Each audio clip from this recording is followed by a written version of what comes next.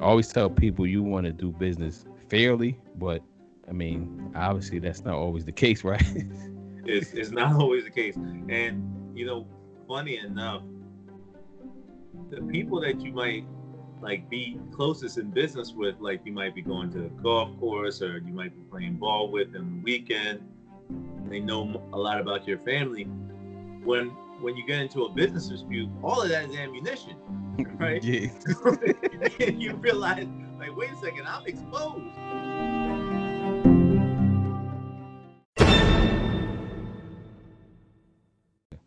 Now I feel like dead numb to what's going on. I don't know why. Yeah. You probably because you are numb. You've been exposed to this so many times. There's only so many times you can in my head, there's only so many, like everybody has their breaking point, their numbing point. Like so many times you can watch things go happen over and over till you just become, lack of a better term, or to use your term, numb to it, because it's been happening so much. So you just like, okay, it just happened again. Like, you know what I mean? Like, so for me, like I've been, I think we talk pretty often.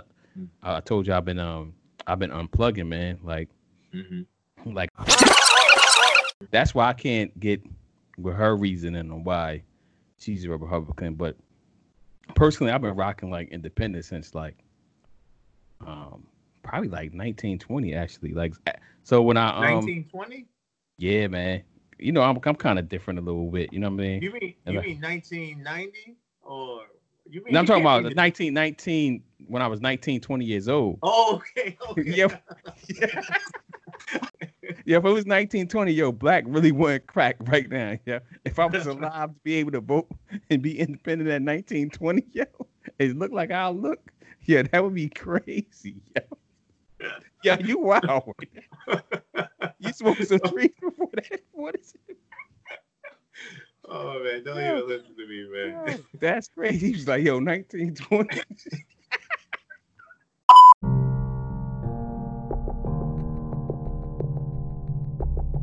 Because I do, that happens with me socially. Like, so I don't tell people I'm an attorney. Like, I don't know. Rarely do I tell people that I'm an attorney, but when they find out, like they ask me like what I do, I tell them. You know what I'm saying? But rarely do I come out with that as a topic of a conversation, and you could just immediately see like the shift in their posture, their face. You know what I'm saying? And then their body language, everything changes. Like, oh shit, he's in the 30. Like, yo, you were just talking to me regular, and then all of a sudden, or then like they switch it, like they immediately start asking me, yo, I got a legal question. I've been looking for a lawyer. Da, da, da. I'm like, bro, like I don't even practice that type of law. Whatever you about to talk about, I don't even practice that because I know it's gonna be some bullshit. You're gonna ask me about how you sue Jolly Rancher or something. I don't even do that type of work, man. But yeah, so I see that on the social and like immediately.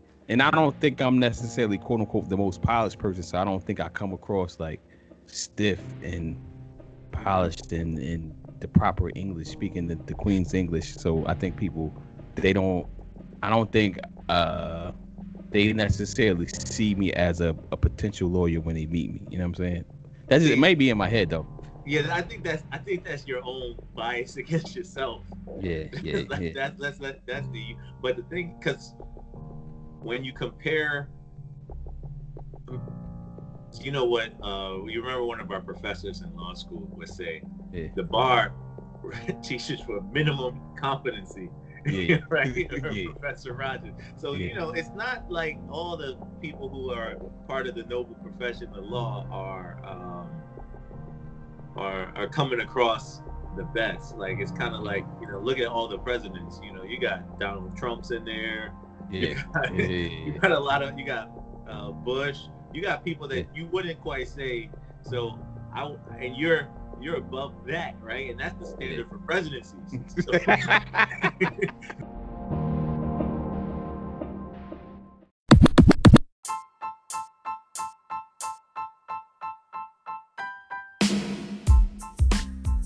What's going on, world? This is Travis Bethia. I'm the host of Redefine Print. Thank you for tuning in.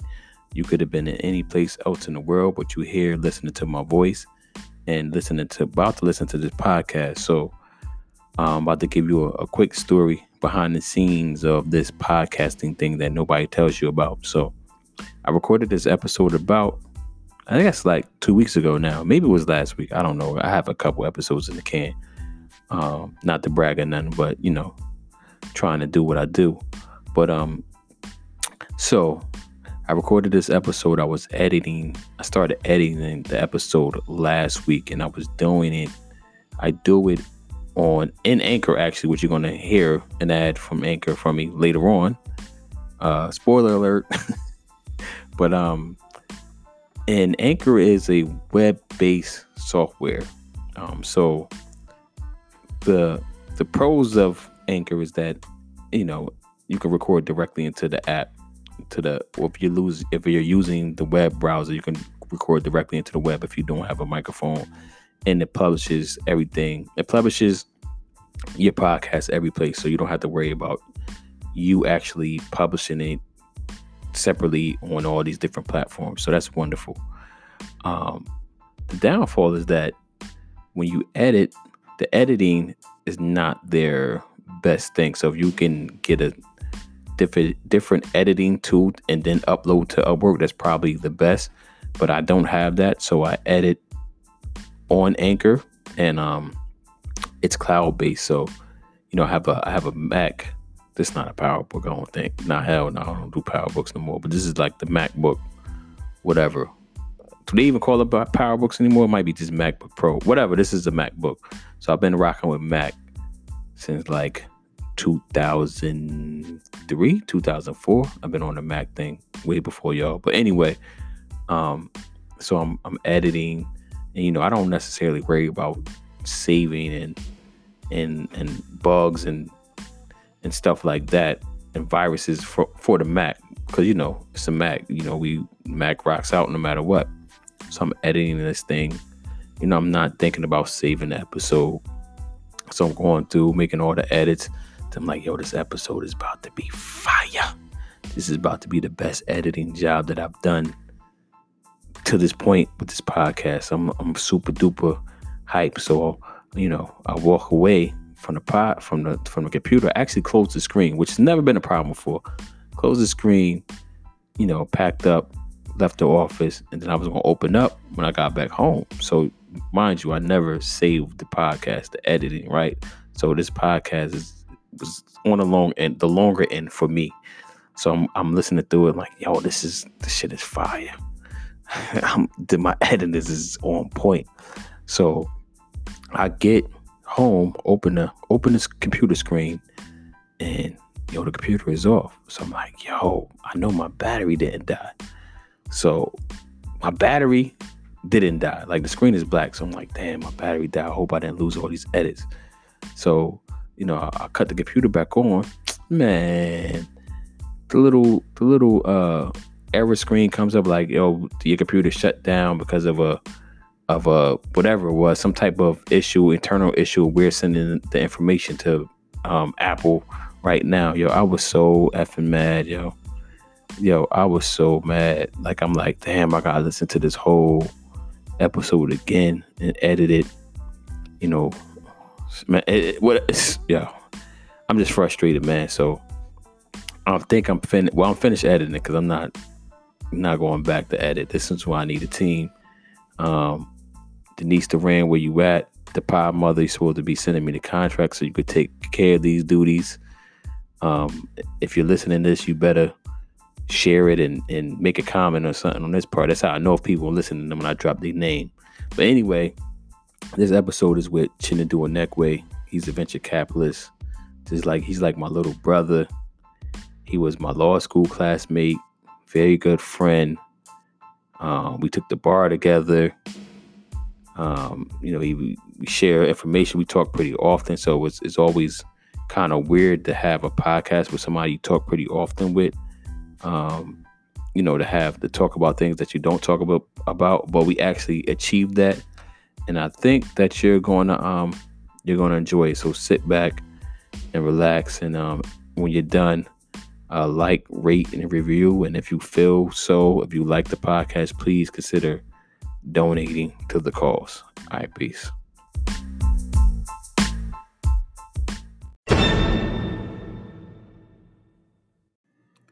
State your name for the record. So I'm Chinedu Enekwe. I'm the general partner at O21, which is an early stage venture capital fund that's invested in cross-border opportunities at the seed stage, based in New York. I am also producer. We're incubating, and I'm producing a podcast called Venture the World as well, which is a business podcast that serves as a field guide for building and investing in global markets. And that's what I do. I'm a reformed attorney that became an investment banker that now has become an investor. Oh, so you never practice? Well, not technically. I practice a little bit, but I don't consider it practicing. I actually want to de-emphasize any participation I've had with the law in my life. And why is that? Well, it's one of those things. It's a double-edged sword because going to law school and getting a law degree, it does demystify the whole sort of legal experience, and it actually helps. It demystifies it, and at the same time helps you value what people bring to the table as an attorney, because you can understand the risk and you can understand, the challenges or what issues you will have to navigate. But and it gives you a lot of credibility, especially if you're very young and you go to law school. It gives you a lot of credibility that you probably don't deserve, right? So you were saying about appreciating what lawyers bring to the table. Okay, yeah. I've learned to appreciate what lawyers bring to the table, because lawyers actually sort of, on one side, they'll tell you all the risk and they'll tell you the issues you might face, but then also on the other side, lawyers will do the work that you don't want to do, right? And they'll do it thoroughly. And because I'm a lawyer, I realize the work I'm trying to avoid doing. And then I also realize what needs to be done. So it demystifies the whole process, which was good, because I remember when I was in undergrad, I did business, and I was always, I think I need a lawyer. I was always worried about the risks that were involved in anything I was doing. And, that's sort of that thing in the back of your mind, like, am I doing this right? As a lawyer, I get it removes that sort of doubt to a degree.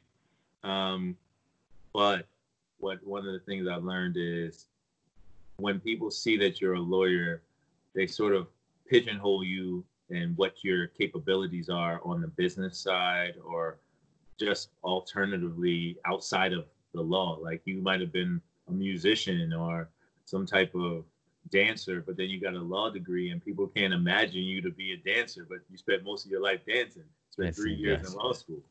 Yeah, well, so that's interesting. I never heard that before. So, I mean, I heard it. I can imagine it from the social aspect of it. But tell me some limitations or pigeonholes that people have put you in as far as a lawyer, where you having a law degree, practicing law or not, from the business end. Like, what type of stuff, like your limitations do you think they put on you, or just the box they put you in? It's interesting because on a couple of occasions, it's happened to me where either it will be searching for a job opportunity or looking for partnerships. The way that I've seen some business people pigeonhole me was to say, are you really a business person, or are you a lawyer that does business? Meaning that, are you really willing to take the risk that most business people are willing to do? Are you really willing to actually sort of, there's this funny story about, what's his name? Irving Johnson. So Magic Johnson. Magic Johnson, yeah.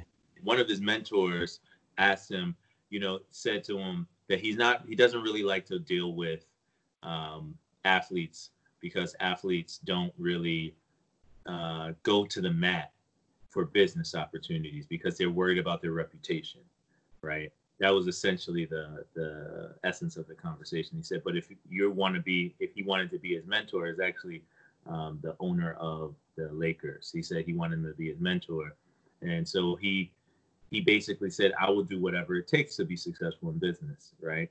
And I think a similar way, that's a similar kind of vibe that people feel about lawyers in business, where they kind of feel that lawyers are always going to maintain the sort of risk averse mentality. And then also on top of that, the way that, you know, non-lawyers will go to the mat for a business, lawyers always sort of try to maintain the air of respectability in business. Yeah, I can see that. Yeah.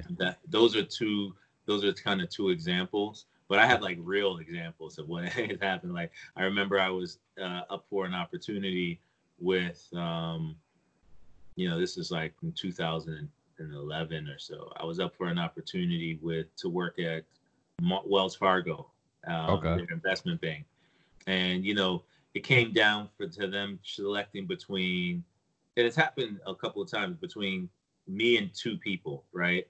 And of the candidates, I had significant experience, but I also came from a background where I didn't have an MBA, and they had an MBA, and they had a MBA, right? I had a JD, they had an MBA, but plus my experience, for some reason, they consider an MBA. It's, for whatever it's worth, I've been to both schools. You come out, they're both useless for the job, right? So I was really sort of surprised that they weighted as a factor. And that's what they told me straight up. And the same thing happened when I was up for a private equity opportunity around the same time, where they told me, the other candidates, it was again down to two people, and they said the other candidates have an MBA and you don't, so we think they're more into business. And but that's just people. I get it. Nah, that ironically that makes sense. Although I've never thought about it from the other end, because I always tell people, like when people come to me, actually put this on my social media. I wrote like, don't let the lawyer kill your deal, because lawyers, we're so risk averse. Like we're trained to be so risk averse that we will, like, I'll say like lawyer a deal to death. And it's like, really, you know what I'm saying? Like I can't tell, like as a lawyer, I'm gonna tell you the risk and tell you like, all right, this is the risk that you're gonna take. I'm trying, my job is to tell you the risk and probably eliminate your risk if can be. But if you got to take risks, don't let me kill your deal. You know what I'm saying? Because like, or if you gotta get jerked on your deal to get you to the next place. Like I'm not the person. I'm gonna tell you no, don't do it. But if that's gonna get you to the next level, then you probably should get jerked and try to renegotiate on the next deal, or just if this deal is going to get you in the door and you definitely know that you're not getting a fair shake, then you might want to take the deal. But I always say, like, I wouldn't do it I'm telling you as an attorney, I won't do it, but I'm not trying to sell weed or marijuana, legal marijuana. You know what I'm saying? So you gotta figure out, like, if this is the deal for you. Like, I can't tell you to take that deal. I always make my clients take ownership of their decisions anyway. Like, I'm only gonna give you advice. Like, and what I realize is practicing is like, people don't want to take ownership of their decisions, man. It's weird, man. It's weird. Like, I think the people that really, really become super successful does, but a lot of people just want you to tell them what to do. And I'm like, I can't tell you what to do. I can only tell you the options and the pros and cons from a legal standpoint, but I can't tell you, like, sign on the dotted line if you're gonna know you sold to get 15 on a dollar, but they're only gonna give you 5. Like, I can't tell you not to do that if that's gonna get you in the door, man. Sorry. No, that's the one of the challenges, right? As a lawyer, not even as a lawyer, but as a lawyer in business, you kind of want to over lawyer your own deal. And one of the things I've kind of come to grips with is that a deal is really two people, and then you want to work out the details as much as possible through a document. But at the heart of it, if the spirit of the person, right, not writing the document, not the lawyers, but if the spirit of the person that has to adhere to the document doesn't want to, it's not going to happen. I mean, it's not gonna happen anyway. Yeah. Yeah. So and that's where I realized, like, it's you got to get more toward the core of the person, because what happens is eventually you're going to get into a dispute with whatever agreement you have. I've learned it time and time again. There's going to be a dispute, even amongst friends, even business friends, people that are collaborating. There's going to That's be a a fact. dispute. Yeah. And if they don't have if your counterparty doesn't have a desire to really work it out, it's going to be business frustration. And a lot of times that's what you're going to end up with. Someone wants to pay you half of what you're owed, and then they realize they have the upper hand and you don't have any leverage to force it. And then, ultimately, are they judgment proof? Do they have too much money to fight you? So there's so many ways that even no matter what you got in the agreement, if the money goes into their account and then you want it to come out to yours, you just got to be open. That's funny, because I tell another thing I tell all my clients is, because a lot of clients, they come to me, they don't have like their operating agreement in place and all that type of stuff. I tell them, like, at the end of the day, you need it. You need one because it lays out how you're supposed to operate as a business, right? Mm-hmm. That is basic, but people like, nah, you do. And then second is like, I always tell them, like, no matter what, like, y'all gonna have issues. It's just inevitable. Like, life goes on, money happens. Like, people get families, divorce, people end families. You know what I'm saying? Like, you're gonna disagree on a split on whether you should take this deal or not. It's inevitable that you're gonna have an issue. Like, so you might as well, like you said, like, hopefully you're doing business with somebody that you feel like in their core they're gonna be stand-up guys or gals at the end of the day. But it's gonna happen. Like, you're gonna disagree on something, and it's like, how do you work through that disagreement? And I don't know, man. I don't think it's a relationship at the end of the day. Although it's business, at the end of the day, it's a relationship. So it's kind of like, that's when that emotional intelligence come into play, man. Like, exactly.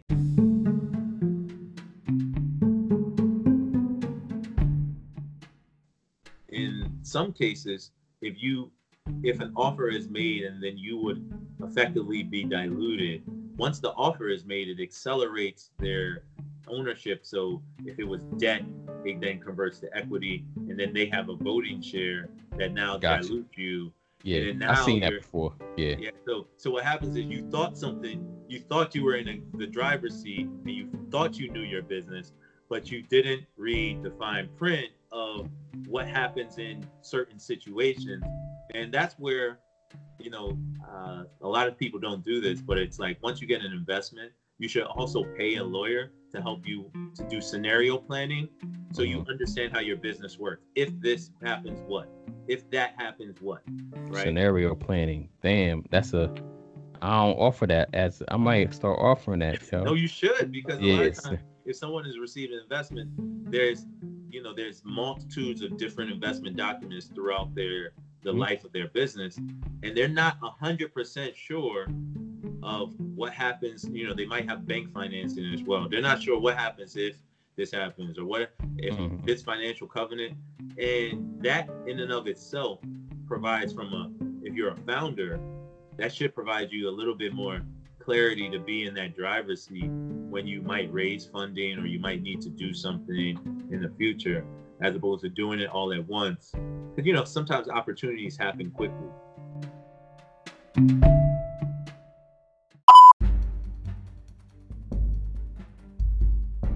I mean, things are really interesting when you think about contracts. So it is good. That's why one of the things, it is good to have the sort of background in the law. But I do try to de-emphasize it, because the two reasons why is because of why some people might view me as less of a business person because of it. But then the second reason is, it's actually very useful to sort of have it in my back pocket, and people try to you can learn a lot about how people are trying to negotiate with you if they just think that they're negotiating and without a person who understands what they're trying to slip in and all that. Can you imagine like a female Trump, yo? being president. Yo, can you imagine a female, period, getting to that level being like Trump? I can't imagine it. I mean, the thing is, there's a lot of reasons why you can't, right? Mainly, there's one reason. It's like the infidelity at home, like the home life problems. To me, were the biggest issue. Like, how did the majority of voters get over that? So, do I imagine a woman? If, to be honest, the threshold has been broken as a president. I think so. The threshold. I think I think so, and I think that's why the 3 wives. I think he there's no going back. Same thing with Obama. There was no going back. Like the 2 presidents in our lifetime. I think where it was like, all right, we can't go back to like the norm was the norm as society sees moves forward. I mean, I guess that's every president, but the ones that I think really was Obama, because I mean, basically because of who he was, right? And then who Michelle was and who his family was. And then I think Trump is even whatever Obama set as the new norm. Trump came around and said, "Nah, yo, shit is different too. I'm on some other joint too. This shit is different." Yeah, but you used to be a Republican, right? Oh, yeah, Black Republican. yeah. Actually, talk about that. You know, it's funny. I actually just changed my voter registration. Not that I didn't vote against party line previously, but I just changed my voter registration mainly because I want to caucus differently, right? So, Explain that. So, like, to be able to participate in selecting candidates for a party, you have to participate in a primary or caucus, which is limited depending on each state to the party that you're registered to vote with. So recently, for the past, like, I guess since I've been able to vote, I've been a card-carrying Republican, which is, funny because I was actually having a conversation. This takes us to another place, but most of the black male Republicans that I've ever known, most of them, I would say about 80% of them have been driven there through a wedge issue, which is female or women's reproductive rights, right? Okay. Their terminology is infanticide, right? But they are really dead set against that. That's 90% or 80% of the people. 20% are like me that I've met that are kind of like fiscal conservatives. And previously, the reason why I shifted was I sort of shifted to an independent mind frame during the run-up to the election of Trump. But prior to that, I voted for Obama, but I was still a Republican because I'm black. But the real key was the fact that I was with the Trump, like, I felt that racists were in both parties, and I actually felt like the posture of racism in the Democratic Party was paternalistic, meaning that everybody felt like they weren't, that they had to tell black people how they could live, like, respectability politics or something like that. So I felt like that's racism in and of itself. And then I thought there was another leg of racism that the Republican Party had, but it was like the acceptance and tolerance of racism, of people who are truly racist, that were on the fringe. But that acceptance and tolerance kind of over the period in time I've been a Republican has become more welcoming and uplifting of people who exhibit those traits, which I guess is probably to be expected. If you accept them in your party, you welcome them, and you're going to start saying, well, why can't I be a leader if you don't think that racism disqualifies me from being a part of the party or anything like that? So I just decided that I'm not going to be in places that sort of celebrate racist.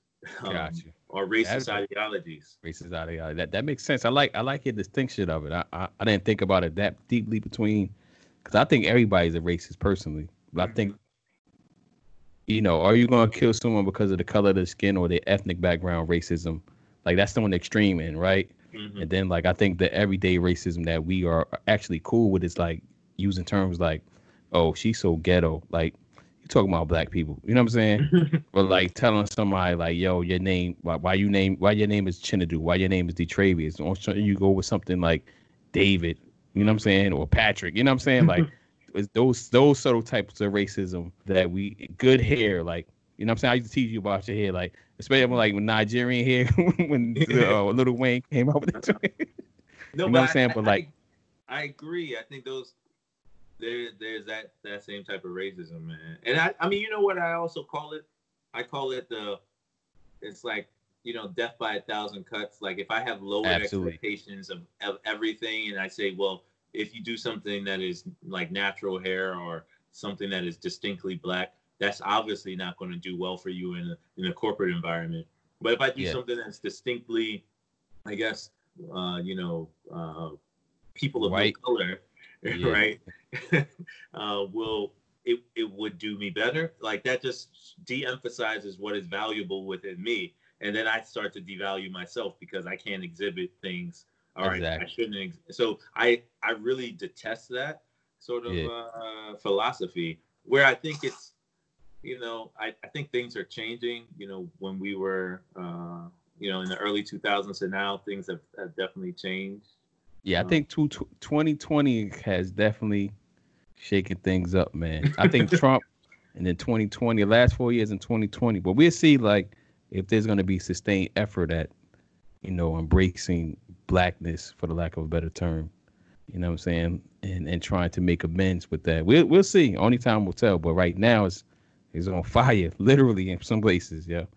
And it's on fire, and I'm really, it's a historic time to be alive all the time, but it's historic in this moment to see societies when they change, when they're, and it's over the past sort of decade or so, I've been in countries where there's been like these sort of upheavals. Like I was in Egypt when there was the you was there when Arab Spring. That's I was crazy. there for a business meeting, and then I was in Nigeria in 2000 and the top of 2012, the beginning, and it was this there was a riot, or not a riot, but actually a protest, a nationwide protest that was rejecting the removal of a subsidy. And that was like, seeing the factions that are at play and try to understand what the motivations are. And then fortunate enough for me, I missed the first Black Lives Matter moment, mainly because I remember 2015, I was living in Nigeria, and I remember seeing things that were really emotionally drawing, which, to be honest, it has numbed me to this moment, right? Where at that time, there was Amadou Diallo. In the early 2000s, there was Amadou Diallo. There was a lot of people that, this has been a reoccurring theme. But in 2015, it seemed like there was a culminus of sort of a similar ilk of what's going on now. But I wasn't in the country. I was able to watch it from afar. And I was emotionally moved by at least the media coverage, and then also the sort of artistic responses to the moment, and then also with the activist engagement. But I'm off Facebook right now. I've been off about a month and some change. I generally take a month off anyway, but like this time it feels different for me too. Like I don't know if I want to go back, man. you know what's funny too?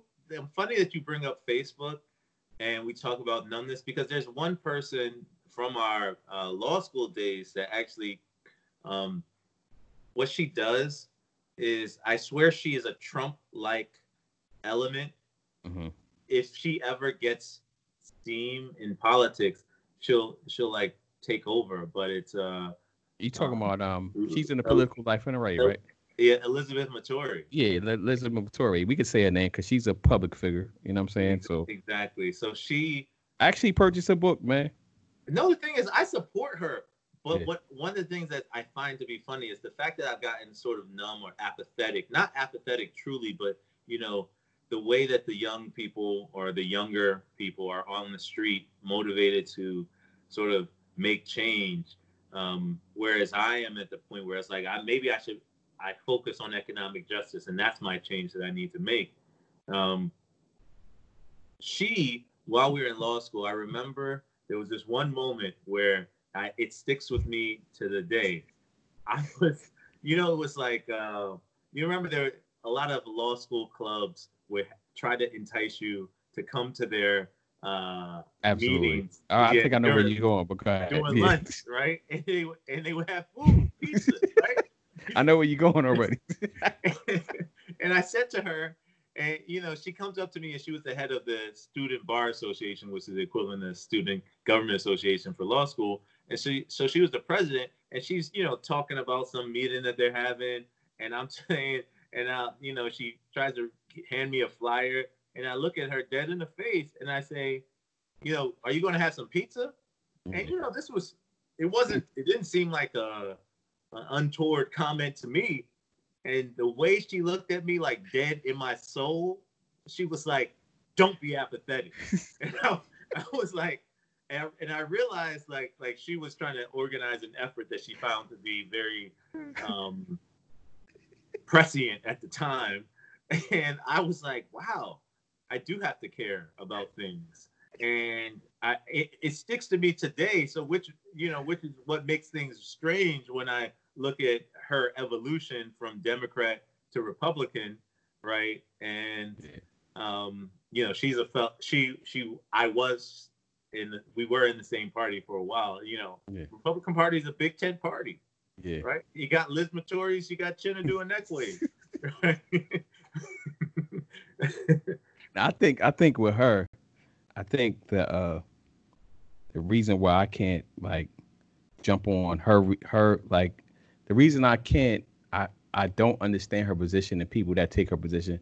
Her argument is that the Democratic Party hasn't done anything for black people, right? So she's going over to the Republican Party. But it's like within that same spirit, like the Republican Party, if you really believe that, didn't do anything for black people too. So it's like it's not like the Republican Party didn't exist the whole time. Democratic Party was out here on the streets. And then when you look at it on a federal level, it's like within our lifetime is the party power has been pretty much been like split. And it might have been more Republicans in office than Democrats at this point in our life. You know what I'm saying? So it's like, you know what I'm saying? It just doesn't make sense to me. Like if that's your position on, that's why. Because I mean, that's what I get why she went over to the Republican Party. Like stop having them tote you out and taking your vote for granted. It's like, but the Republicans don't really seem like they're even trying to get our votes. So in a way, isn't that taking our vote for granted? If they're not even like, well, we don't need their vote. We're going to rock on without them. You know what I'm saying? So automatically thought I registered as independent. I didn't. So when we was in high school, I was just talking to somebody about this yesterday.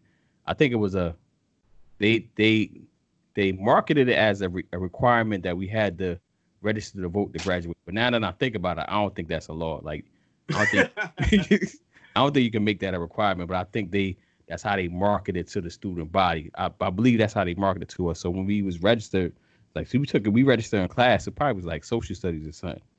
And I guess like I put Democrat because everybody I knew was a Democrat. So I probably was like, yeah, I'm a Democrat. But once I got out like high school and started reading books on my own and then started like having my own quote unquote mind and develop my own critical thoughts, it's like, yo, it didn't make sense to like pledge allegiance to one side like that. Cause I think it's really, for me, it's issues. Like, I mean, I guess everybody has one issue that I think, maybe wrong, I think 95% of the people vote who their parents voted for. It's true. It's very true. That's very true. When I started to like think I would register for be a Republican, Mm-hmm. I was it was because of my conversation with my mother. And Mm-hmm. she was initially a Republican, and that was primarily because most people don't talk about this, and it's kind of strange. But in 1980, I think it was 1987, the Republicans under Bush, right? no under Reagan, Reagan. Okay. under Yeah. Reagan. Reagan, they Bush is gave 90. Yeah. immigrants amnesty. Amnesty. Yeah, I remember that. Yeah, I And don't my remember that, but mom was I read about it. Yeah, my yeah, mother was one of those immigrants. yeah, And so, the Republicans really were on the immigration side. They thought they might get a boon yeah, of voters yeah. Oh, yep. through immigration, and that didn't necessarily pan out, which made them take the exact opposite. I mean, it was hard fought for them to make that happen, but they did it within their party. Mm-hmm. But they've gone from that type of party that would even debate it to a party that would never debate it openly around giving amnesty to immigrants. But that's how I initially became a Republican, Yeah. because I considered it strongly because of my mother's immigration. And then Mhm. also I took, some license because it was like, the economic issues I could get behind as well. Yeah. And then the lack of like paternalistic racism. But Mhm. one thing that I find interesting, you mentioned this about how, you know, getting people to register to vote.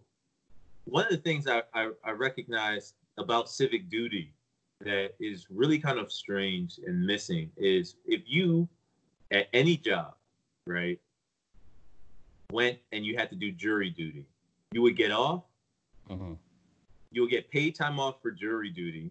It's like in your employment agreement, and like Yeah. almost in everyone's employment agreement for jury duty. And Yeah. then you will also um, get paid to be there by the government.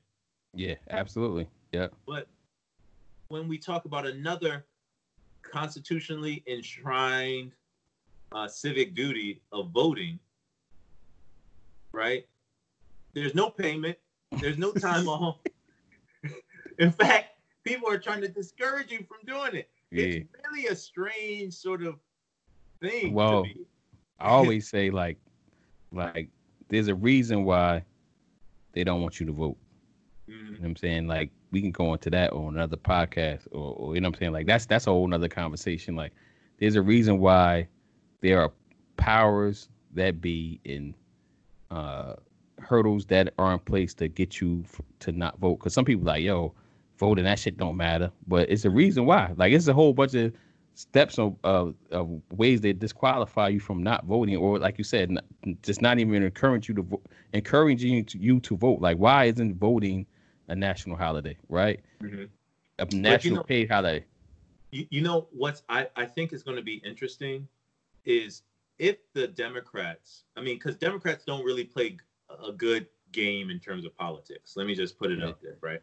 Because if they played a good game, the the Republican Party would shift, right? Mm-hmm. I'm here to say that um, right now the Republican Party plays the game of limiting the voting population of the people who vote and just focus on wedge issues that will make people come out to vote.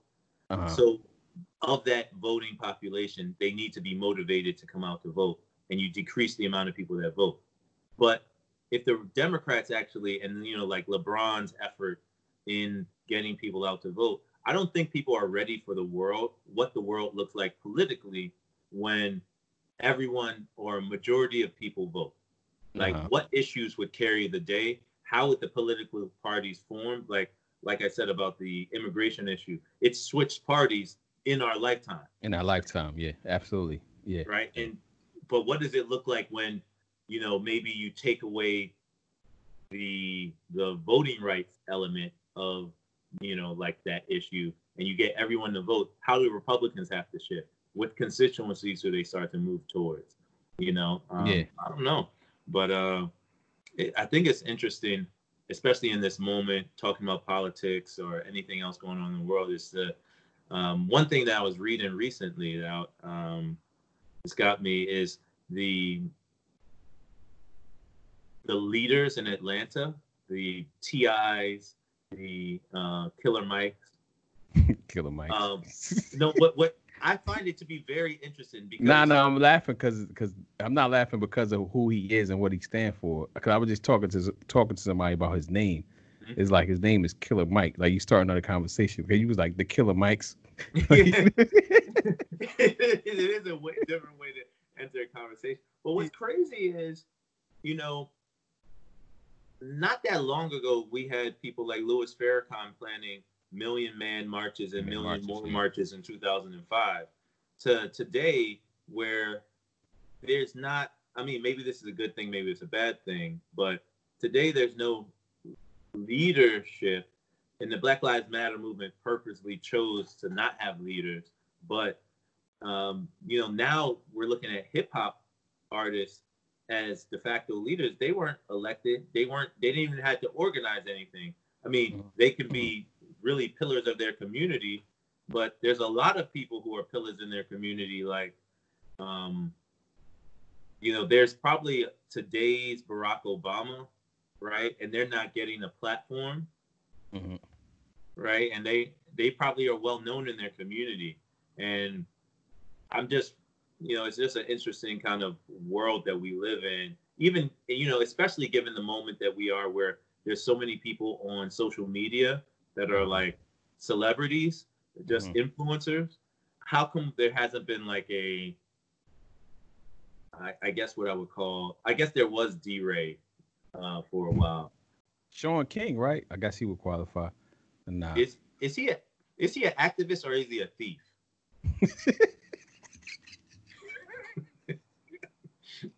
Hey, yo, I don't follow the dude. Like I said, I unplugged because, like, to me, I think he's both. I think he's an activist. I think that's your 100.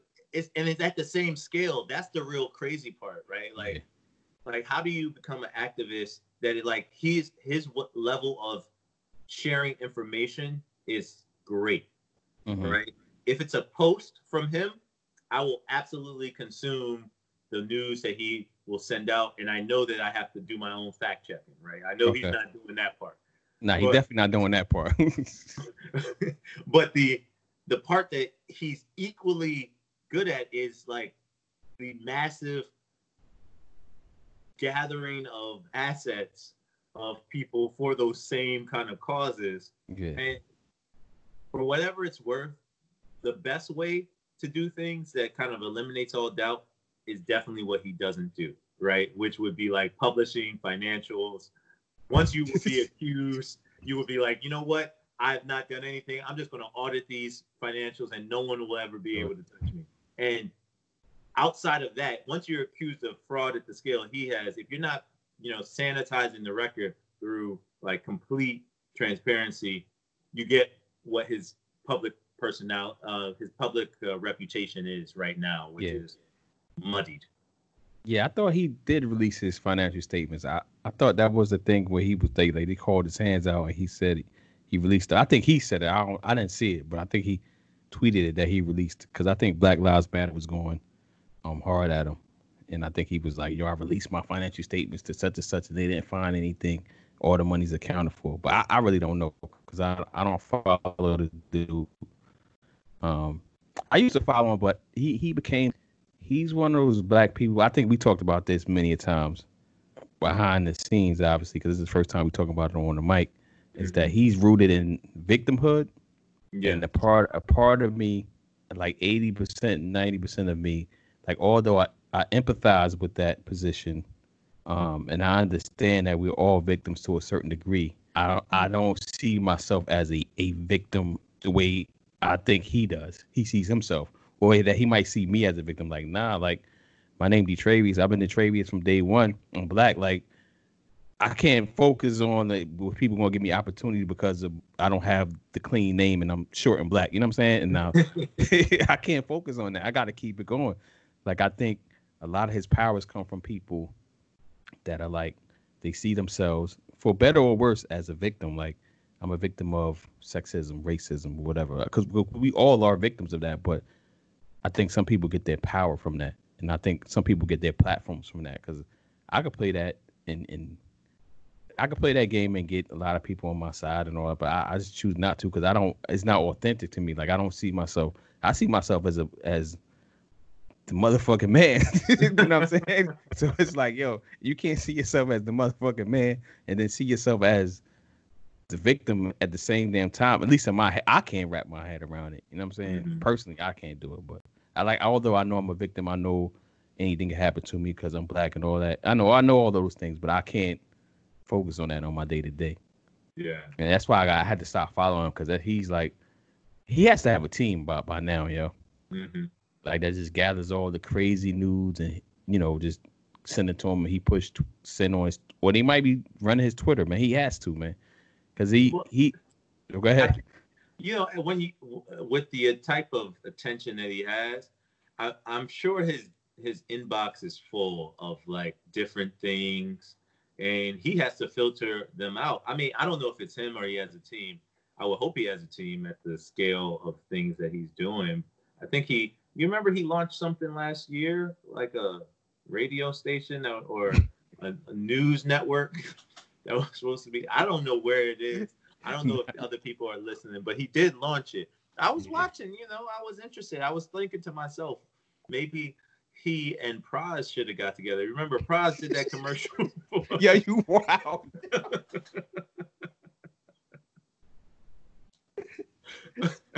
Yeah, you wow. Now I think he's needed though. I think he's needed. I think he is both a thief and an activist. I mean, I think a lot of people. I think Al Sharpton is.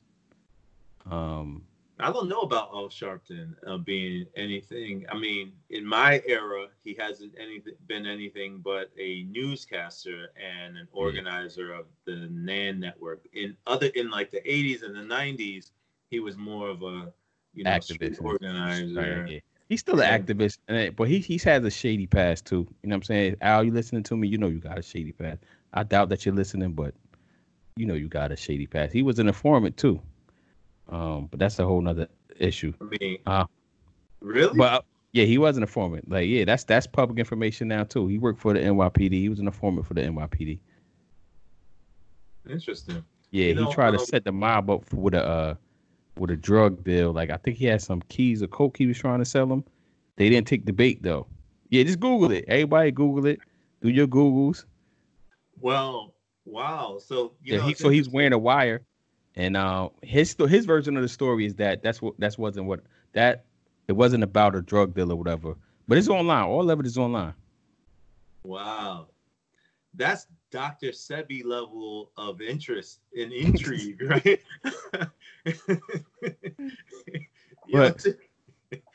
Just seriously, like you reveal that, like, oh, it's all documented. That's interesting, man. That's another thing that being a lawyer gets you.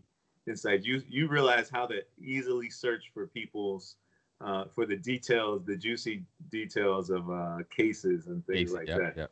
Yeah.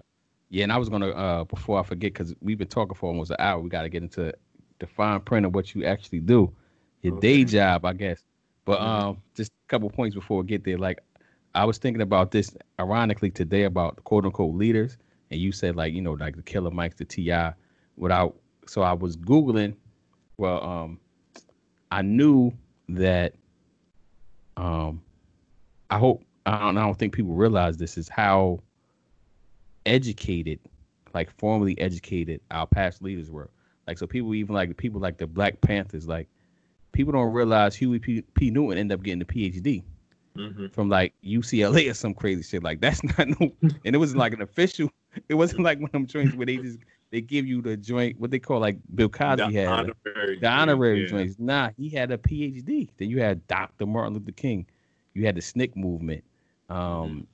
Even what's name is like Angela Davis. She has a PhD. I mean, but they were very like they weren't like dummies. Not saying like T.I.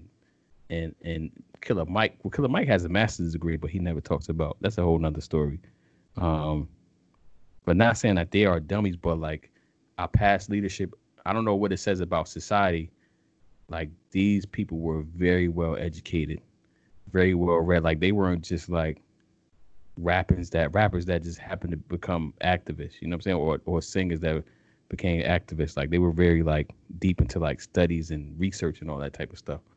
Yeah, I think that's that's one of the benefits of going to Howard Law School that I learned. Maybe I wasn't as well read as I thought I was coming into law school, but learning about how activism was the long game and how cases, like especially with Brown versus Board of Education, the case that integrated schools, how the path to that case was casework done by one of the first deans of Howard Law School, Charles Hamilton Houston, along with not Langston Hughes, but Thurgood Marshall, to basically make sure that the cases and the precedent or the decisions that the cases actually had at the end of them would create the track record for them to actually eventually take a court case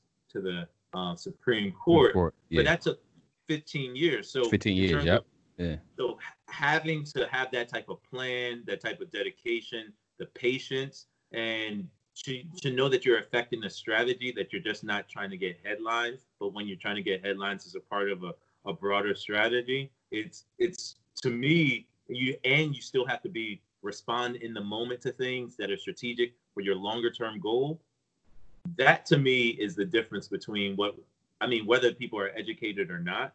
It's how well is this fitting whatever's happening, however you're responding in the now, fitting into the broader narrative of the strategies that we as, you as a group, if you have a group that's organized by yourself, or the groups that are coordinating sort of social justice, economic justice for people of color or Black people specifically, how we're behaving fitting into that, right? Yeah. And whether it's anyone that is speaking out at the moment now, even though the good brother Reverend Al Sharpton is seemingly he has a march planned in August.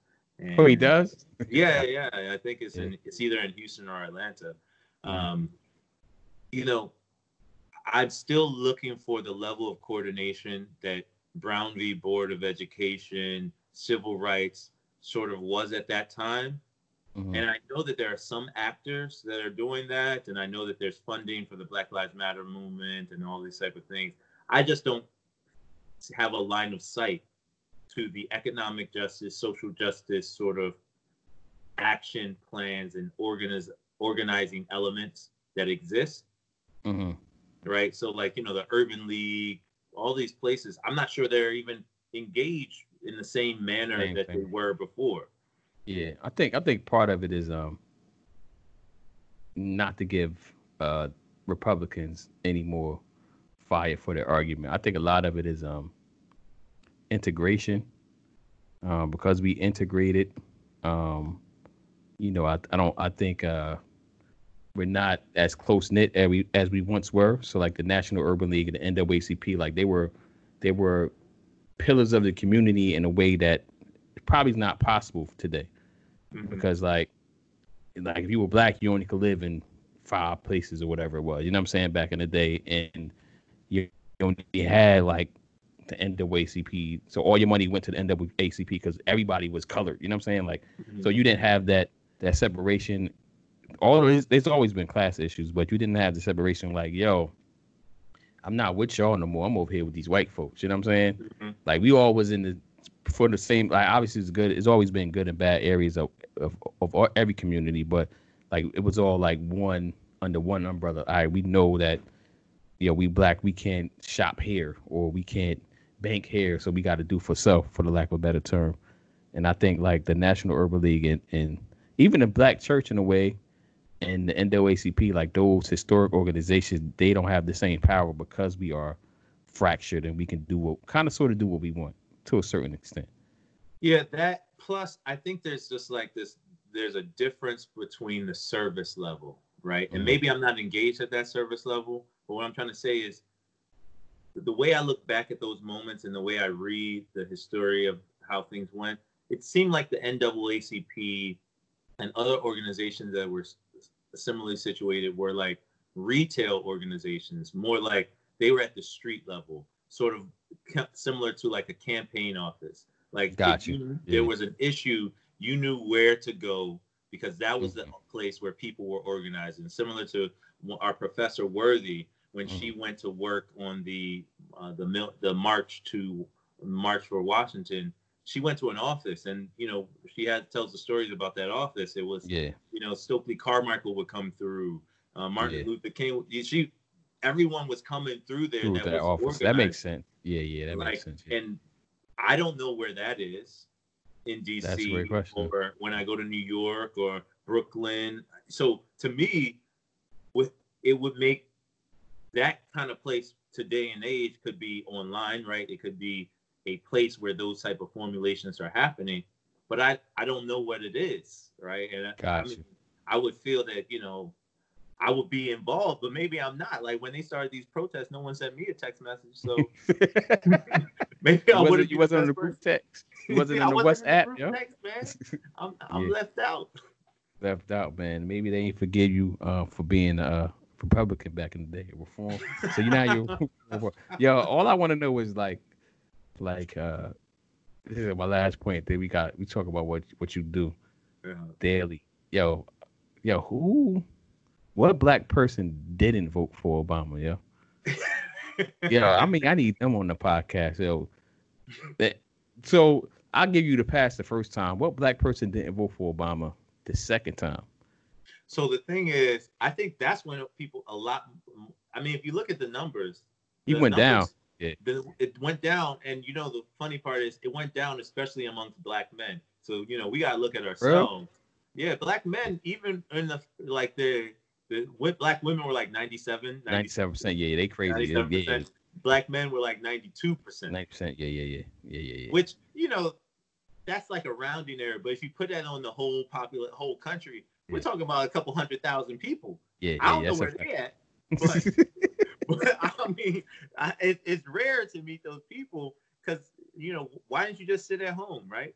Like you really thought McCain and then Romney were better candidates, which you could really do, but what part of their platforms were better? I would want to meet. I would definitely want to. I'm sure I know somebody, and they just probably will never tell me or will never come up in conversation. But like just like the black person that did not vote for Obama, that voted for whoever during that race, like just want to meet them and have a conversation. Like what were you thinking? Like, but we're dealing with exit polls too, right? That's true. Yeah, those are, I've always wondered about them because if people were lying to you going in on the polls, right? The polls didn't really give you an accurate reflection of what they actually did in the ballot box, and then they came out and they told you something as well. How do you believe that nonsense? Yeah. But that's a whole other issue. That's a whole other story. Yeah. So let's get to what you do for a living, because I know we don't got all night. Mm-hmm. But thanks again, man, for doing this, man. I love you, man. No, it's my pleasure, man. Even though you stood me up on the last time. So talk about. So I brought you on to talk about the fine print of venture capitalism, seed funding, and investment banking. So the premise of the podcast, as you know, but just to repeat it again, is like, I believe that people get jammed up in life or just in business specifically. That's what redefine print come from contracts, because they don't read the fine print of the contract, which you talked about earlier, right? Yeah. So it's like, but then you can apply that concept, that analogy to everything in life. So it's like, it's not, so the podcast is not just talking about business, but I just so happen we about to talk about business. So what about like the stuff that no one talks about or people skip over, the quote unquote fine print of venture capitalism, that you would like the listeners to know? Whatever you want to know, whatever you want to talk about. I don't want to limit you how you want to pivot. No, that's interesting. There's a lot of fine print, and it's one of the things that's the value of being a lawyer. When I've done due diligence or when I've evaluated whether an investment should be made in a company, and then I look at their paperwork, like crossing their I's and crossing the T's and dotting their I's, right? Just around business formation, there's a couple of things I want to say about that. And then there's a couple of things I want to say about when you actually receive an investment. And then, we can talk about investment banking and some things around it. But one of the things that I've learned is that when you start up a company, most people start with an idea. They go straight to GoDaddy or whatever domain registrar and they register it. And they use their own bank card and then they register it under their own name. And then they start their business, right? Then they might go do the state registration or what have you. And that's a if, right? And some people can go along that path for a long time and they don't even have to do the administrative work, which is just their personality. They don't clean up the books. They don't do that type of behavior. Generally, I've noticed kind of just goes with you. If you decided that you're not going to register your business, you're not going to do all these things, more than likely, as things get better, it becomes less valuable to you because some people just think, let me just handle these things first and I'll do the rest. Some people think, let me just get started. And those are just basically, there's shades between them, but generally people who are successful either are at extremes, right? And one of the things I've noticed around the people who are at the extreme of not really dealing with the administrative part, they sort of avoid hard things or things that they perceive as hard, right? And in venture capital, when I'm looking at an investment, one of the things I look for are people who take on challenges, right? Okay. So whether it's something small to something large, whether it's growing their revenue 10 times or 10x or 2 times every quarter, doubling their revenue every 3 months or something. That's a hard challenge. Well, what's an easy hard challenge is registering your business, right? And then sometimes there's the fine print of it is if you started your business before you registered it, meaning you bought assets that your business uses and you haven't done a intellectual property and assignment agreement between yourself and your organization, right? That shows me, one, you've either not chosen to get counsel, or 2, you don't see the value of counsel, right? So you're ready to risk it all, almost, right? But then you want to do these great things, so if something doesn't match up, something doesn't add up, and where else am I going to see those mismatches? That's what it's like a signal. So if you're not handling, so for me, the fine print in business formation has to do with the loose ends that you create by having the business idea. Like everyone I believe you should have the business idea. You should try to do as many experiments to see and validate the business idea, right? And doing those things, you incur issues, and you don't have to be right at first, but you have to be willing to take on the responsibility to get right quickly, right? Gotcha. And so, and that's just like a posture. That's just a behavior that sort of the better, higher performing founders that I've met and that normally address. If you don't, it eventually kicks you or bites you in the butt, right? And there's shining examples of it, like with Adam Newman, where he, WeWork has been around for 10 years or so, but not until like last year or 2 years ago did he get around to selling the trademark We to WeWork. Gotcha. Right? Okay. So he owned the trademark. He eventually sold it to WeWork, but it was at some crazy price of like a couple $1 million. And everyone, and this was in the run up to them filing for an IPO. So then you had to clean up everything. But now the insignia We is more valuable, so you get to buy it, and you're going to make more money than your company. So it's one of those things where if he would have handled it, or his investors when he initially were doing it, were to say, let's just make sure we have all the intellectual property assets governed under one agreement, just so we don't deal with something in the future that seems outrageous. Gotcha. Yeah. Right.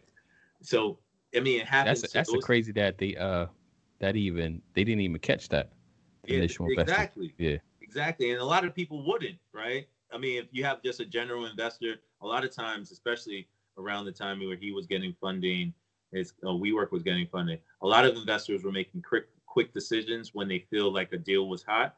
So they don't necessarily go through the layers of due diligence of it all. Due diligence that would happen, which, you know, sometimes happens when you got founders that are not like people of color, right? And when you do have founders who are people of color, you're going to probably, you know, want to make sure that you don't send any bad signals, right?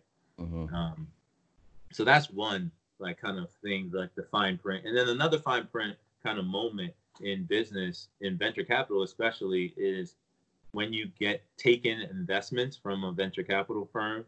So if you're lucky enough to either get into an accelerator, or if you are actually getting invested in by a firm, that's when the funny business starts, right? So because of the type of returns that a venture capital investor wants to get, there's a lot of sort of funny terms that are sort of inserted. So one of the funny terms, there's, depending on the instrument you use, so if you get an agreement that is a safe or a simple agreement for future equity, or if you get a convertible debt note, or if you get a just a straight up equity purchase agreement that they might provide you, you'll first get a term sheet that'll detail what that happens. But there's the funny terms that you might see are a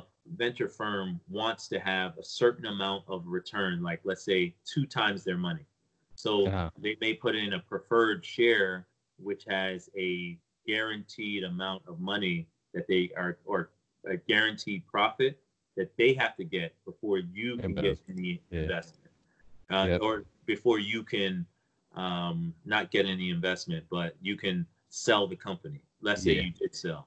But let's say you have an environment where you don't sell, right? A lot of people don't sell their business. So you have an environment that you don't sell. You can get to a place where a lot of founders get to, where they get fired from their own business. From their own business, Happened to Steve Jobs. Yeah, it happens to Steve Jobs. It happens to a lot of people. When people put a lot of money into your business, you own less of it, even though you control it and they value your opinion. They kick you out. I mean, it happens with people. And it happens more often. It happens often to Black founders as well. And a lot of that has to do with how you've chosen your investors, or who you've chosen to be an investor. Sometimes it happens with who's basically on your team and is scheming to get you out. But you know what? I don't necessarily think, not to cut you off. No, I guess I'm cutting you off. I don't think that's necessarily a bad thing sometimes, like to get the founder out of there, because the founder might have been great at founding the company, but they not necessarily have the skill set to take it to the next level, if that makes sense. Yeah, I agree on that is a thing. But if you've chosen the right investors, and hopefully you will, but I don't know about kicked out. So I shouldn't say kicked out. Maybe they shouldn't necessarily be CEO. Because But the thing is, there's a way to build things around people. Like you can build structures and support where someone can be a CEO, or you can change them to an executive vice chairman. You know, all these different terms. Yeah, because the reason I'm saying that, I'm thinking of Bill Gates, because Bill Gates hasn't been the CEO of Microsoft in a long time. I mean, he never lost control of it either, but he recognizes that's not where his skill set is best used at. So he's whatever he is, like president of software development. I don't know his title, but he's not the CEO. He hasn't been the CEO for a long time though, actually. But he's still the chairman of the board, so he controls that board though, which is that's how you get up out of there when you don't control that board. But that's the fine print of when you receive investments. It's knowing what your actual shareholding, your actual ownership stake is, Mm. especially what your ownership stake would be if all the agreements that you have signed, because what I've seen over time is that a lot of people will have an agreement with an investor, an agreement with this investor, and then they have all these different terms, and they're not really sure what would happen if someone made an offer to purchase their company. Would they have the most amount of shares if everything sort of all the terms for acceleration? And that's what I'm referring to, is that a lot of things that founders don't think about. You know, a lot of people think about how many shares do I have, how diluted I would be, but most people don't think about if these terms accelerated. Because a lot of times there's acceleration clauses of if there's an offer, blah blah. What will I effectively own, right? Because if the terms accelerate, oftentimes you get diluted even more. So if you own, let's say 60% of your company, and you've taken in investments for 40%, do you think you might control your board? Do you think you have the right to sell because you determined it? You can fire the board members and then just vote the next day, right? But right. Yeah. And I think a lot of times people get jammed up when it's moving fast. And I had a couple people that was like, yo, I got to give them this money like tomorrow. Like they trying to invest in the thing. I'm like, bro, like that's not it's not a good idea. I don't care what they're offering you. Like maybe it's a good idea, but that's just going back to don't let the lawyer kill your deal. If you think you need to be in that hot investment that you got to have your money in by tomorrow, power to you. But that means that they at the final straw of people that they went to get money to make this thing happen, and they're at you. They didn't think about you way before. But they need it overnight tomorrow. Like you're the last person on the list. You're one of the last people they're reaching out to make this thing happen. Yeah, that's another thing from the investment side, like from the angel investor side. There's some like just understanding why did I get this deal, right? That's a really strong. Why did I get this deal? I like that one. So, because a lot of times people make decisions, like for instance, throughout my career, I built like angel investment groups to invest in startups. And one of the biggest factors that people have to consider is like, where's the origin of the deal? A lot of times people like that the source came from a warm referral. But the reason why they like it is because they understand why they got the transaction. Otherwise, if it's like they feels like they picked it up off the street, meaning that they shouldn't have gotten the deal, and if they did, they weren't the first one to get it, and that's a signal to them that it's not a good deal, right? So, for example, a lot of people like to get things from their alumni network. They think, well, I went to this school, I paid for this membership to be a part of the alumni. I get these things because I went to the school, even if the signal isn't true, right? Yeah. Right. They shared it to the 100,000 people that went to your undergrad. You're part of the exclusive club. So y'all 100,000 deep, 1 million deep. That's exclusive. Yeah, that's fun. But people like that feeling, and what happens is if as an angel investor or as an investor, just generally, you have to kind of be sure that you got the deal because you had a lot in the business, they call it proprietary deal source. So some way that you know that you got in the deal first or early, you understand why it's good or why it will be bad. And from an investor standpoint, I think one of the things, like I said it from the startup standpoint or the founder perspective, but on the other side, I've seen issues with founders that the investors have made an investment. They didn't do their like real due diligence, and the founder has decided to move on or do something else, and they move on with assets of the company or assets that you think are rightfully owned by the company, especially intellectual property assets, right? And you start arguing. There's arguments now of who actually owned the asset, but then the investor says, "Well, I didn't make sure that there was any intellectual property assignment agreement. I didn't know Yeah. that the website was registered to the person. I didn't, like Yeah. those type of things where you look back at it and you will kick yourself in the butt because you say, I mean, that's like a simple, easy question. That should be table stakes, right? Yeah. For making an investment. But a lot of investors, either they use documents from other people and they think that those questions are thorough because they trust the other person. Yeah. And or they, people love to shortchange lawyers, That's a fact. Oh, I know that for right? a fact. Yeah.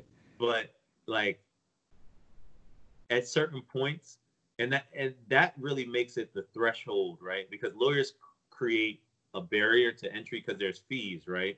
If you charge, if I'm only going to invest $10,000, right, and my lawyer's going to cost me 2,500, maybe I'm not going to choose the lawyer, right? Yeah. Yeah. Then because that's like that's a good percentage of that's 20% of the Twen- deal, Yeah. right? So this deal will have to really perform well to cross that threshold, as opposed to thinking that you're actually investing $12,000 and $12,000 in the deal, Yeah. right? As Yeah. opposed to thinking that the lawyer's fees that you either pay on retainer or that you pay in that transaction are part of the transaction fees. So you really invested the whole thing. So your Mm. return will be on a percentage of the lawyer's work, as opposed to it being a a factor that you consider. It really just changes the denominator, right? Yeah. But it makes it easier to cross the threshold, and makes you not think of the lawyer's fees as a fee. And to be honest, there's ways to recover lawyers' fees when you make investments, right? Like Yeah. if you're in an advantageous position, you can say that it has to count as part of your investment, Investment. Yeah. right? Yeah. Absolutely. Yeah. Yeah. That's when people gotta um be what's the word I'm looking for? I don't want to say seasoned, but for the lack of a better term, seasoned and like knowing what they're looking for and how to structure a deal and negotiation process. Because yeah, like I get that all the time. Like people, I don't think people understand the value of a lawyer until shit goes wrong. I actually gonna put that on a social media post. Like you don't really realize the value of a good lawyer because it's good and bad lawyers everywhere Mm-hmm. um, until the thing goes wrong and the shit hits the fan and you like, man, Exactly. What is it? It's this phrase belts and suspenders. Like a good lawyer, a regular lawyer is just going to keep you in a belt, right? And a good lawyer is going to have you belts and suspenders because they know that sometimes that buckle falls off. mm-hmm, But your pants, you want your pants to stay up, right? And I think that's one of the challenges of when people don't know what they don't know, right?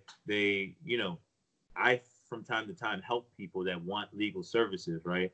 mm-hmm. And even from a lawyer perspective, you have to think to yourself, maybe why is this person coming to me? I'm not the first person that you should come to if you want legal services, right? Like Yeah. I don't even practice on a regular basis. So you're either trying to get the lowest of the low on the Yeah. friend rate, Yeah. right? Yeah. And then I get friend rate problems, right? Like Yeah.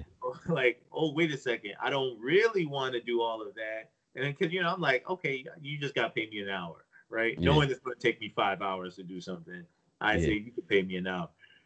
But what happens is people like just over like if you tell someone's going to take you an hour and it's going to take you 5, and then people like go over and they're like, well, can I get some more for that same bucket of an hour? But wait a Yeah. second, I really underbuild you. Yeah. Yeah. Yeah. Yeah. Yeah. Yeah. Yeah.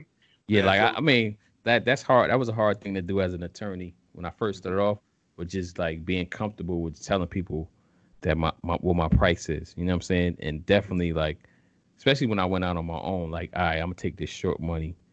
I normally would charge whatever, but I'm gonna charge this fee that's a drastic lower just because I want the business. You know what I'm saying? But now, nah, bro. Like, I mean, every now and then, like, if I like a person a lot, like, if I just personally like the person, like, I might work with them for like a discounted rate. But outside of that, it's like it's not worth it because they're gonna complain anyway. Like they're gonna complain about your fee, whether it's 150 versus 1,000. You know what I'm saying? They're gonna complain either way. You know what I'm saying? they don't want to pay you. Like nobody pays a lawyer because they want to pay a lawyer. You know what I'm saying? It's not one of them things that, and people always think they can do what you can do too. That's also one of them things like, you got LegalZoom and all these, you have Google, people Googling terms and all that type of stuff. But like I always tell people, you pay me for like to go through the fine print and to make sure that you not get jammed up on the legalese because you don't. I ain't saying like you can't learn it, but it's definitely an art and science to it. Mm-hmm. Yeah, and then like, and you need me to tell you the shit that you don't want to hear. Mm-hmm. You know what I mean? Yeah, I mean, I think it's one of those things where people try to use legal documents that they see online that are form documents, and they take that and they, whether it's from startups to VCs, they use that as a baseline, and then when they make the adjustments in the document, they don't think that they are material adjustments. Yeah, right? absolutely. Yeah. And that's when you don't know what you don't know, You right? don't. Yeah. Yeah, you So don't know. And those just for the record, let everybody know. Even LegalZoom, or wherever you get your legal documents for free. Like those are just templates. Like they're supposed to be generic as possible for the most part, so you can use them. That doesn't necessarily mean that you should be using them as generic as possible. exactly. The analogy I like to use is, when you get a recipe online, right? You can get a recipe online. That's a template, right? But it doesn't know the temperature of your stove, if you got gas, if you have electric. It doesn't know what type of ingredients you really have, whether it's fresh or whether it's, it doesn't really, it's not really tailored for your house, right? Mm-hmm. It's not tailored for your life. And if you try to pretend like it is, especially when you start using substitutes, right? Mm-hmm. Like it says you need baking soda, but you got baking powder, so you think it's just the same. You think it's the same shit? like Yeah. they said use mustard seed, but you got mustard flour. It's okay. Yeah. What could Yeah. be the difference? Yeah. And it's like, well, you wouldn't like. These are the type of things that, to me, I would think that I could think this way, but I know that there's some issues. Let me just talk to someone, right? But you probably because you an attorney too, so that's probably why you have that on your radar. Like the average joker don't have that. They just think they know, and it's an ego because you got to kind of have like a big ego to like to really go hard at business too. Like thinking you know it all. It's a lot of issues. But go ahead. I ain't mean to cut you off, man. I know you got No, more that's fun. 100% right about business, though. Business and ego, Yeah. especially in in my business in investment banking, there was a lot of egos, and the egos really get people into issues. Ego, whether it's like people trying to go and with their legal documents, pushing it to the edge of where the business could be sustainable, Yeah. and or the ego as to thinking they're above legal documents, right? Yeah. Like they eventually get sort of hemmed up by the whole process. So it's an interesting sort of dynamic around ego and business, right? Kind of gets people in a lot of trouble. Yeah, because you need the ego to push through. Because I think the term I'm looking for is ego. Like this, like when people telling you it's not going to work, and your stomach is touching and growling. Like you need some type of stuff that's going to push you through. It got to be crazy too in a lot of ways, like to push through all the madness and the sacrifice to see it all the way through. So I don't know if ego the proper word I'm looking for, but ego definitely gets jammed up because people think they know way more than they know. You know what I'm saying? Like, I think that's a problem in society, period, but especially in business. I see, like, bro, you don't know it all. Like, fam. One interesting thing around ego, there's different ways for it to manifest, right? But one of the interesting things that I've found, like, I raise capital for my business and hopefully and for the startups that I've invested in and support.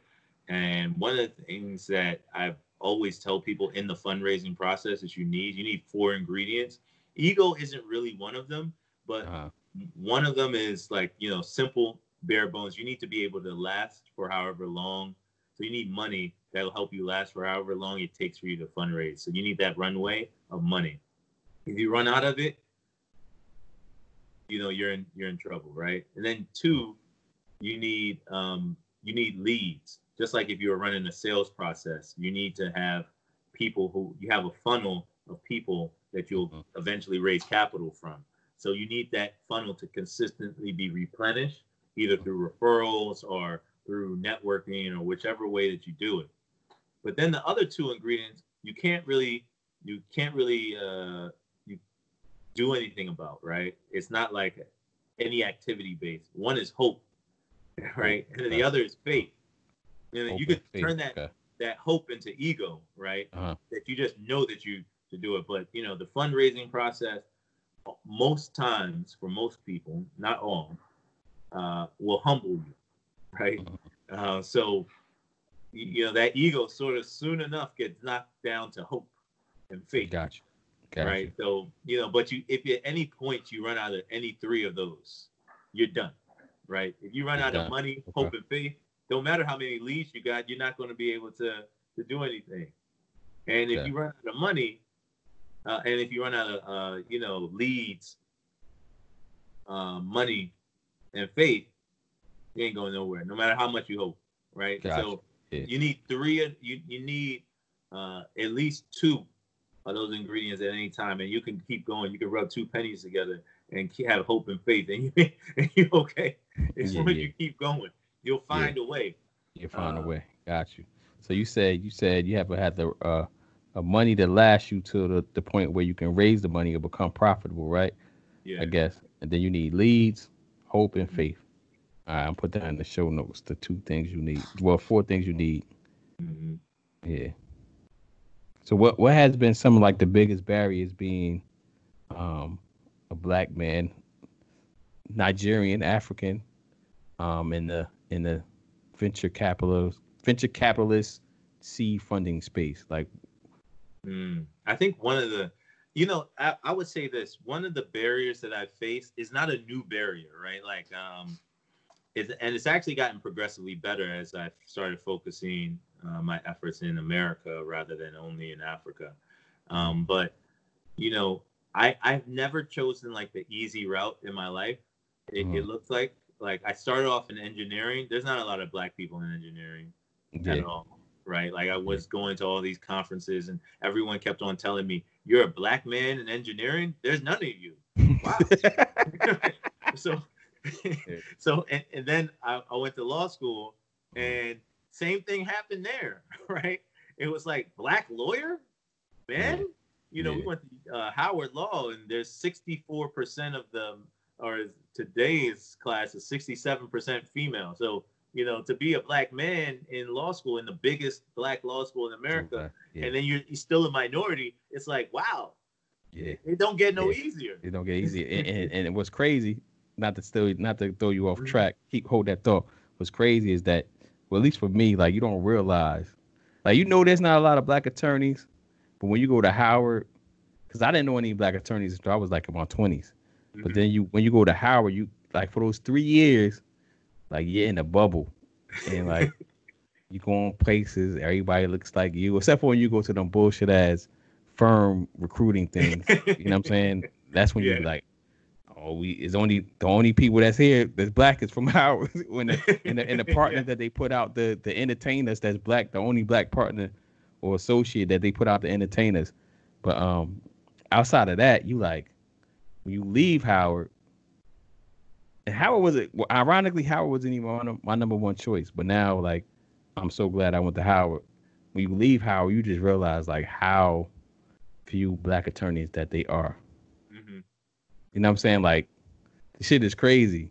Like, you know what I'm saying? Like, I mean, I know a lot of black attorneys because I went to Howard and I'm in social media. I don't know how many I would know if social media didn't exist.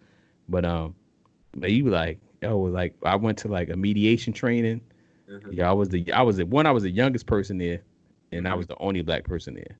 And they're just like, yo, this shit is crazy. And it's like 30 people in the room. You know what I'm saying? Like when I go to CLEs, but I do a lot of CLEs online now, but you go to Mhm. CLEs and you be like, and this in New York City, Mhm. millions of people, right?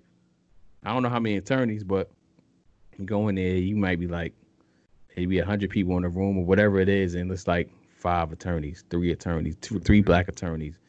It's just crazy, man. It is Yeah, crazy. I mean, when you think of it, most schools might have like 10 to 15 black people, right? Like outside of Howard, there's Harvard and Georgetown. And Georgetown is like second or third, and they have like 60 black people, right? So they have Yeah. half the class or That we had, right? third, a Yeah. third of the class of Howard. So it's not even close, right? And then, Howard is literally for most, it's like you're going to 10 law schools because you got one, Facts, yeah. a concentrated mass of people. But, after law school, I went into investment banking, and there ain't no black people there either. Yeah. So, I've actually never been in a space where there's a lot of black people. So for me, I actually measure it through the difficulty to do the work that I want to do Uh-huh. because of the desires that I have. Like, so when I left investment banking was easy to me relatively being black.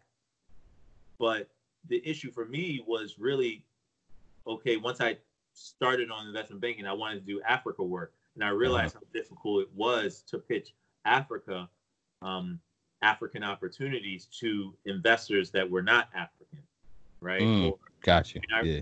and so I started to learn more about the challenge of my profession, the challenge of being black, by once I started to try to be focused on doing the same work that I was doing, but doing it where the beneficiaries or where the dollars would go were to black people. Uh-huh. That's when I realized, I was like, wow, this is challenging. I was like, why is it so challenging to get money in Africa? The returns are better. Like, when you think of things as meritocracies or what have you, Yeah. when you look at it from a merit-based system, you say, well, if you believe in just business and you see the returns that have happened before, this is like a no-brainer, right? Like, this is great. Yeah. You got billions and trillions of dollars. Look at this opportunity. You need, like, American pension funds, European pension funds. They have to grow to the point where they can pay for the pension Pay people out. liability Yeah. Yep. that they Absolutely. Yeah. have. So they need to find ways to grow and risk adjusted ways to grow. So they should look for places where they can get higher returns. And instead of placing it into the hands of people who are black, whether they're the global black diaspora in America or other places, they avoid those places, especially Africa. So I learned that initially doing investment banking focusing on Africa, and I moved to the States and focused on angel and seed investing in America. And it was, it is a degree easier, right? So, Yeah.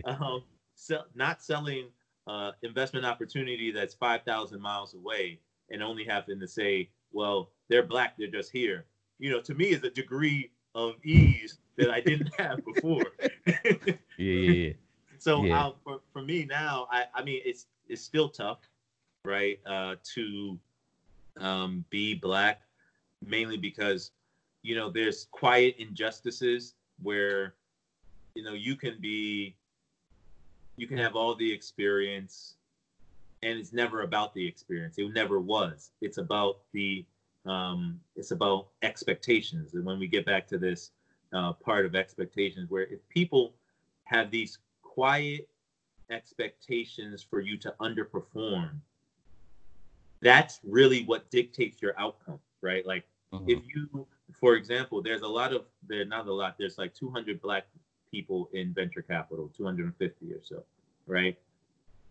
There is none of them have a fund that is over $1 billion.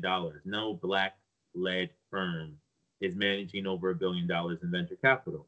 Now that doesn't really make a difference to the average everyday person. Well, what it says to me is that either the pension funds, the corporations, and the billionaire investor class see people who are of color or black and don't value their network, right? Don't think that their network will be able to produce the dreams of the future, right? So if you value the future that the networks of people of color have, you think that they are going to have the opportunities that will create value, billion-dollar value in the future. When that doesn't come from the public pension funds, to me, that says, a lot of the largest public pension funds have a lot of black people as their underlying beneficiaries. That's a fact. And if they're not doling out money, like they're the public, they're not just the government, they're the public.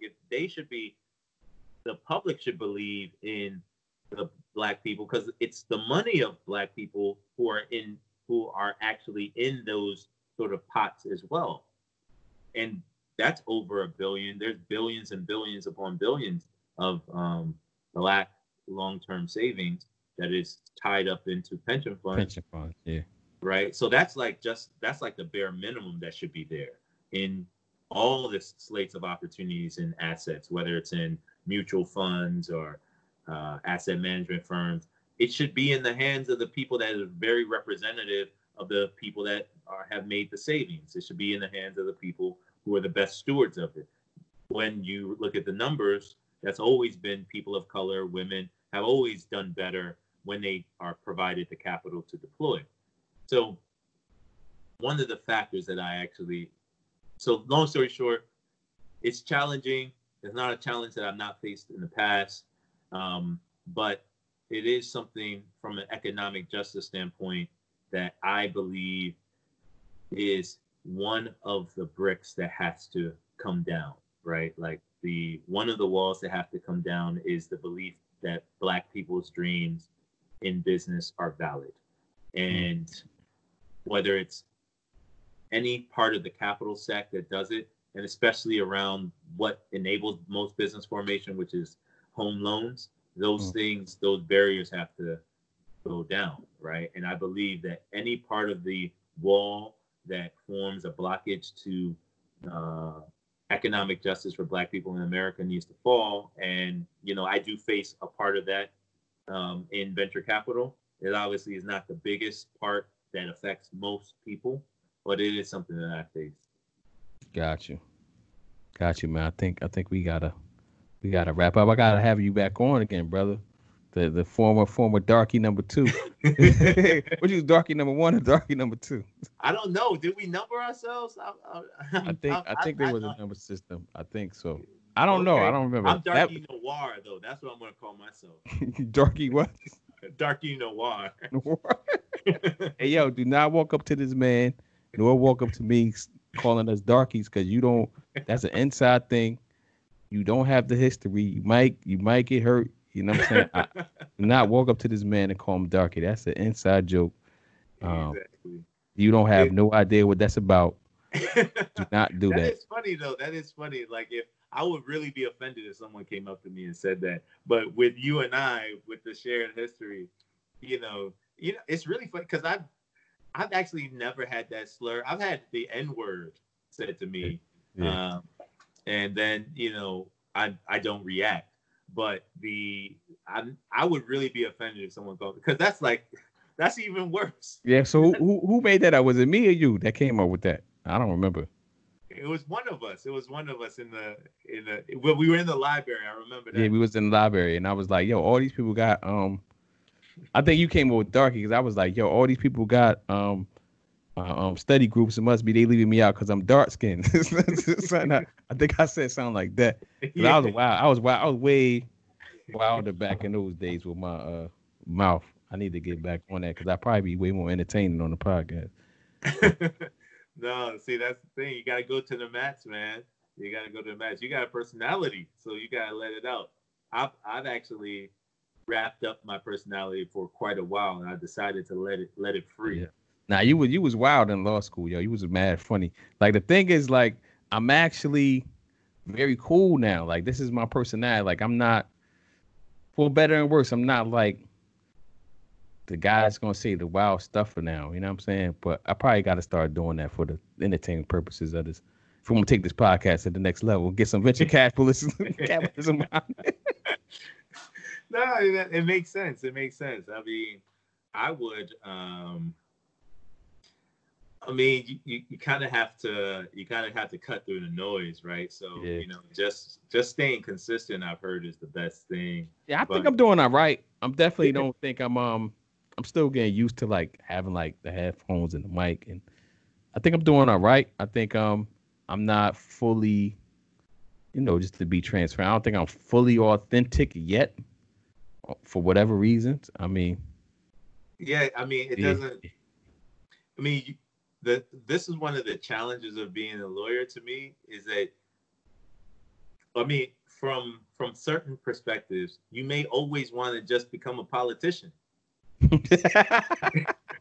Right? And if you end up like running for office and you created a own goal, like a statement against your own interests, it's sort of risky. But I think part of it is like, I know like I represent, a lot of people, organizations. Well, 3 mainly that, that I care a lot about, that I can't really, I know that's part of it. I can't really say what I really want to say. I mean, for the most part, I haven't had the conversations where I was about to say something wild and it didn't come out. But I that is definitely in the back of my mind. Like, all right, so I'm on Henry J. Austin's Law Center board. So I know, like, I mean, not Law Center, Health Center board. So I know, like, all right, I can't go wild because that board of that organization is dependent on me. You know what I'm saying? I know that is part of it. But like I said, I haven't had any conversations. This is like my 15th, 16th episode that I really was like, I wanted to say something wild and I held back. You know what I mean? Like, so it is what it is. But yo, we got to do it again, man. Yeah, let's do it. Let's do it. My bad for the last time. I think I forgot what I was working on that got me caught up. And then by the time I realized or took a second look, it was already late. So. Yeah, so because we obviously we talk outside beyond this, but now I think that economic justice, man, I think that's my calling too. Like, because I'm not. This might sound wild to some people. I'm not going out there to march. You know what I'm saying? Like, just not doing it. My feet hurt.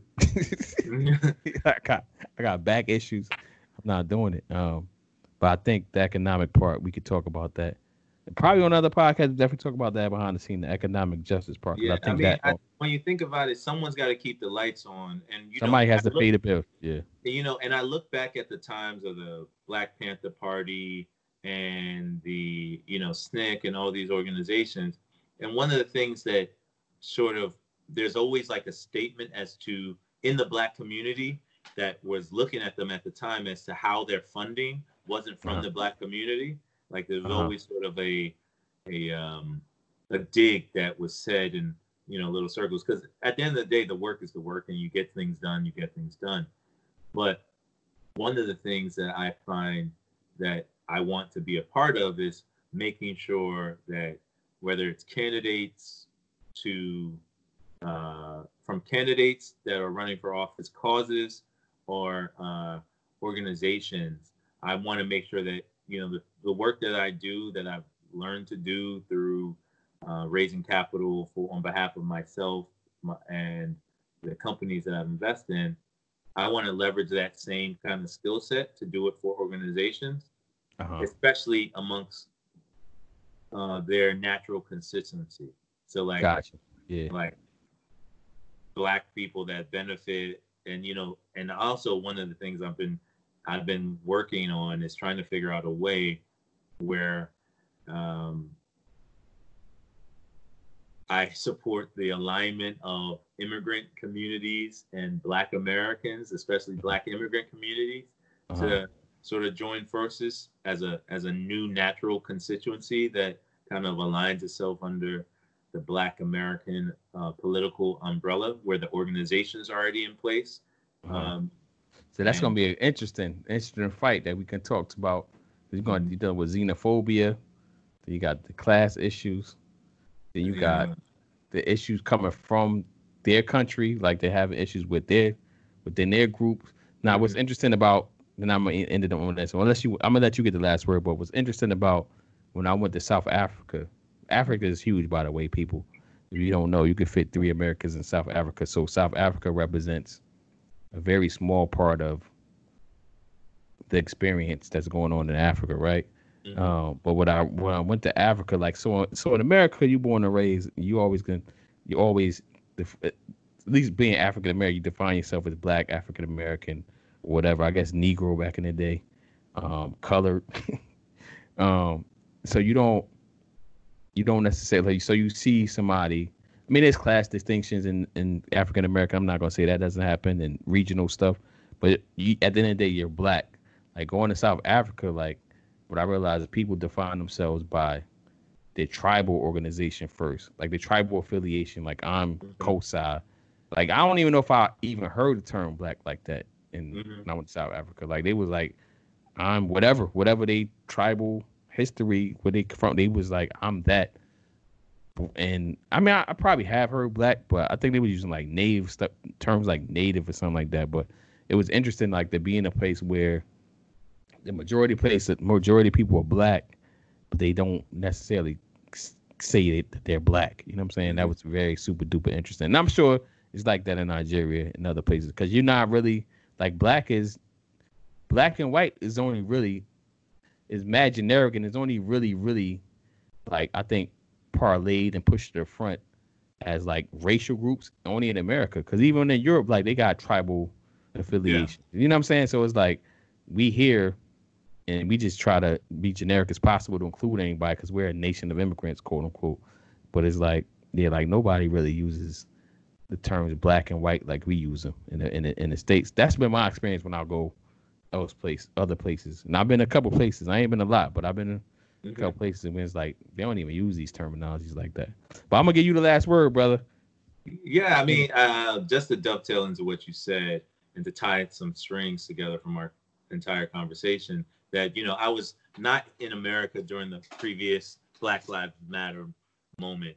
And at that time, I got to like basically watch what things were happening in America from the outside. But having been, you know, I was raised and educated in America, and I was just working in Nigeria. And I was able to view it in a very different lens than I am able to view it now, right? And a lot of that had to do with the idea that I was in a Black majority country, and I didn't have to deal with the weight of being a race. I was a person that was from that is of an ethnicity, and the more of the identity issues that I had to deal with was the fact that I'm both Igbo and Yoruba, and rather than Igbo and Yoruba, and then having grown up in the U.S., rather than having to deal with the fact that I'm Black American. And a lot of Africans view what's going on in America from that lens, that they don't have to have the weight of what America puts on racial identity. So when they see sort of this idea that either economic opportunities or any type of opportunity is blocked because of race, it's hard to believe because they don't understand the weight of it. Right. Yeah. And similarly, this is one of my longtime thesis is that when Black Americans or Black people in America or wherever in the global diaspora look at what's going on in Africa or look at challenges, they don't have to have the weight of whatever is going on there in those countries. So a lot of times it's very sort of, you know, people are speaking not to each other in terms of the global Black diaspora and the continent, and not really talking to each other and meeting each other where they would naturally meet, which isn't on race, but isn't on identity, no per se, but it's more on a person-to-person level. So, but you know, I think, you know, just to wrap it up, I'm really sort of hopeful of this moment leading to, you know, basically not being a flavor of the moment news cycle. Like this just doesn't wash away the coronavirus or COVID-19. It doesn't take away The impeachment that happened only 6 months ago. Yeah, It doesn't absolutely. Yeah. it doesn't take away things, but hopefully it resets something major. Before Jim Crow ended, people found it hard to believe Jim Crow would ever end. Before slavery ended, people talking about abolition were seen as far fetched. I am very hopeful that something as pivotal as the abolition of slavery or the end of Jim Crow will amount to or will surface in this moment. Mhm. Maybe it is about policing, maybe it's about economic justice, but all I know is I'm very hopeful that this moment that people find we black people find a way to structure a plan that may lead to a systemic change that Mhm. was as integral as those past moments. Gotcha. We're gonna end it with that. And yo, thanks again, brother. All right, let No, me stop the recording. Um, how you stop this joint? All right.